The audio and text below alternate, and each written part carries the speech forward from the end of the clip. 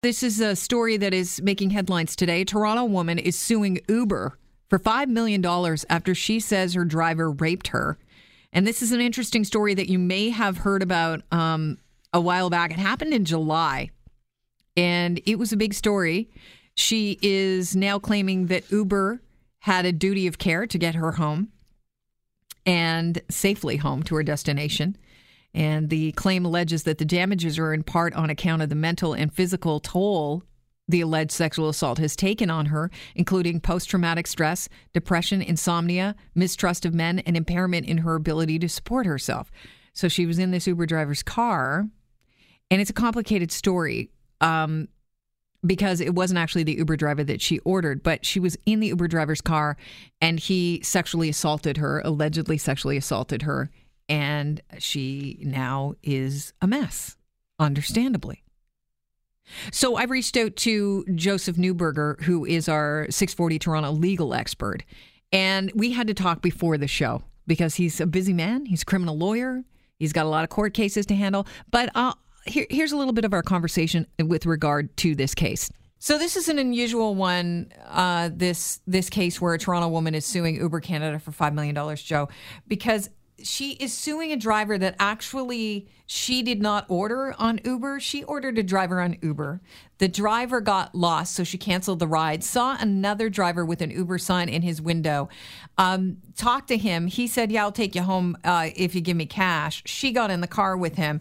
So now the platform isn't really involved. I mean, but what her lawyer is saying is that he believes she has a lawsuit because Uber is vicariously liable because this guy was an Uber driver, just not the one she ordered, and he was displaying a sign.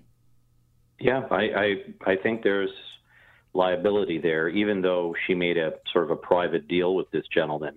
There is vicarious liability like any other company who has an employee, whether it would be a taxi company or the TTC.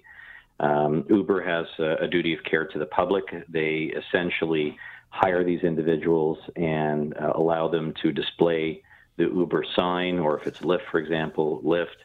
And as a result of that, they are liable for actions of the people who are their contractors or employees. Now, there may be some argument in this case that, in fact, he was not acting as an Uber driver at the time, but I still think that does not absolve Uber of liability, because when she sees, if she legitimately saw in the window the Uber sign and felt that this would be a safe way to get home because it's an Uber driver as opposed to some stranger just offering a ride, then that carries with it some meaning in law where there can be liability. I think the larger issue is, first of all, proving the allegations, because the criminal allegation is still outstanding. There's no trial on that yet, or he hasn't pled guilty. That's done, and let's say the individual is found guilty, then I think the more relevant issue for her and Uber will be what the liability and damages is. So, but I think there is a strong case for her against Uber. So this is a case that depends on the other case first going to trial. Yeah, I mean, you can run parallel cases if you want. It's not recommended. I would expect that her civil lawyer, once having launched a lawsuit right now, and I'm a little surprised that they did it at this time, because there's plenty of time to commence a lawsuit, and to do it so publicly at this time while the criminal charges are outstanding is, I think, really just trying to garner public attention and publicity as opposed to really litigating the issue, because they could have held off to see what's going to happen in the criminal case and launch the action. That being said, they will just stop right now, the proceeding, and wait to see what happens in the criminal case. Would launching a case against Uber in this situation, as far as the criminal case goes, would that help her criminal case? No. It certainly doesn't help. So if I was the defense lawyer representing this gentleman, I would look very carefully at her statement of claim. And, one can argue that there is sometimes a financial motivation between a plaintiff and a defendant, or a complainant and an accused. So that certainly can be an issue that you might be able to exploit in the defense of the criminal charge, because normally you would want to, the argument has gone now that, the criminal justice system is not kind to complainants, and in fact, it's very difficult for them to come forward because they have to testify and there's so much exposure, et cetera. Well, this is certainly very public. This certainly puts the allegations out into the public realm, and she can be cross-examined on these allegations. in the criminal case. And, a lawyer could allege that there's a financial motivation behind her criminal allegations, although I would, in this case, I would find that a little far-fetched.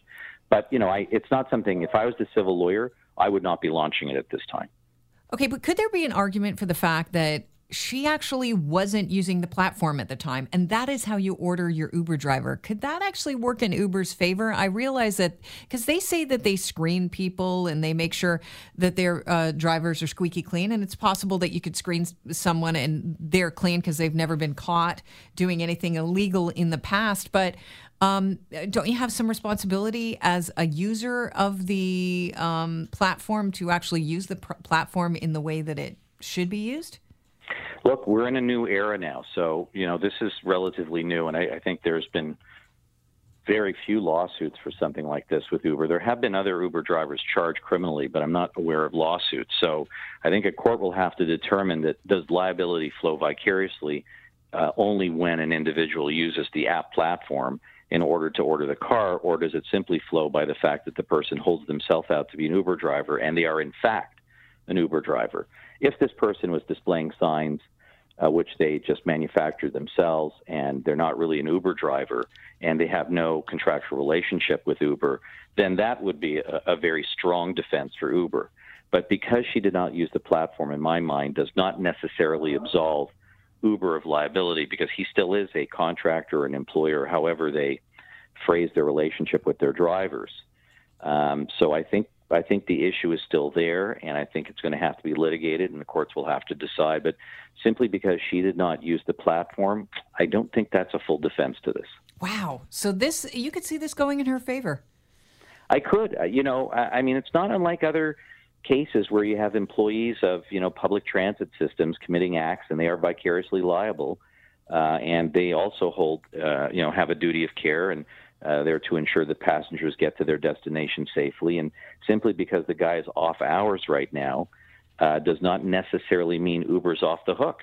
And, the danger for Uber is you're hiring individuals who are regular people who are not trained, and I'm not sure what the training is for taxi drivers or how rigorous their screening process is. But and maybe it's rigorous for Uber as well. Yeah. But, in these instances, you always run a risk when having a business like this that you could be vicariously liable for the illegal actions of your employees or contractors. And this is one such case. I appreciate your time as always, Joe. Thanks for joining us today. My pleasure.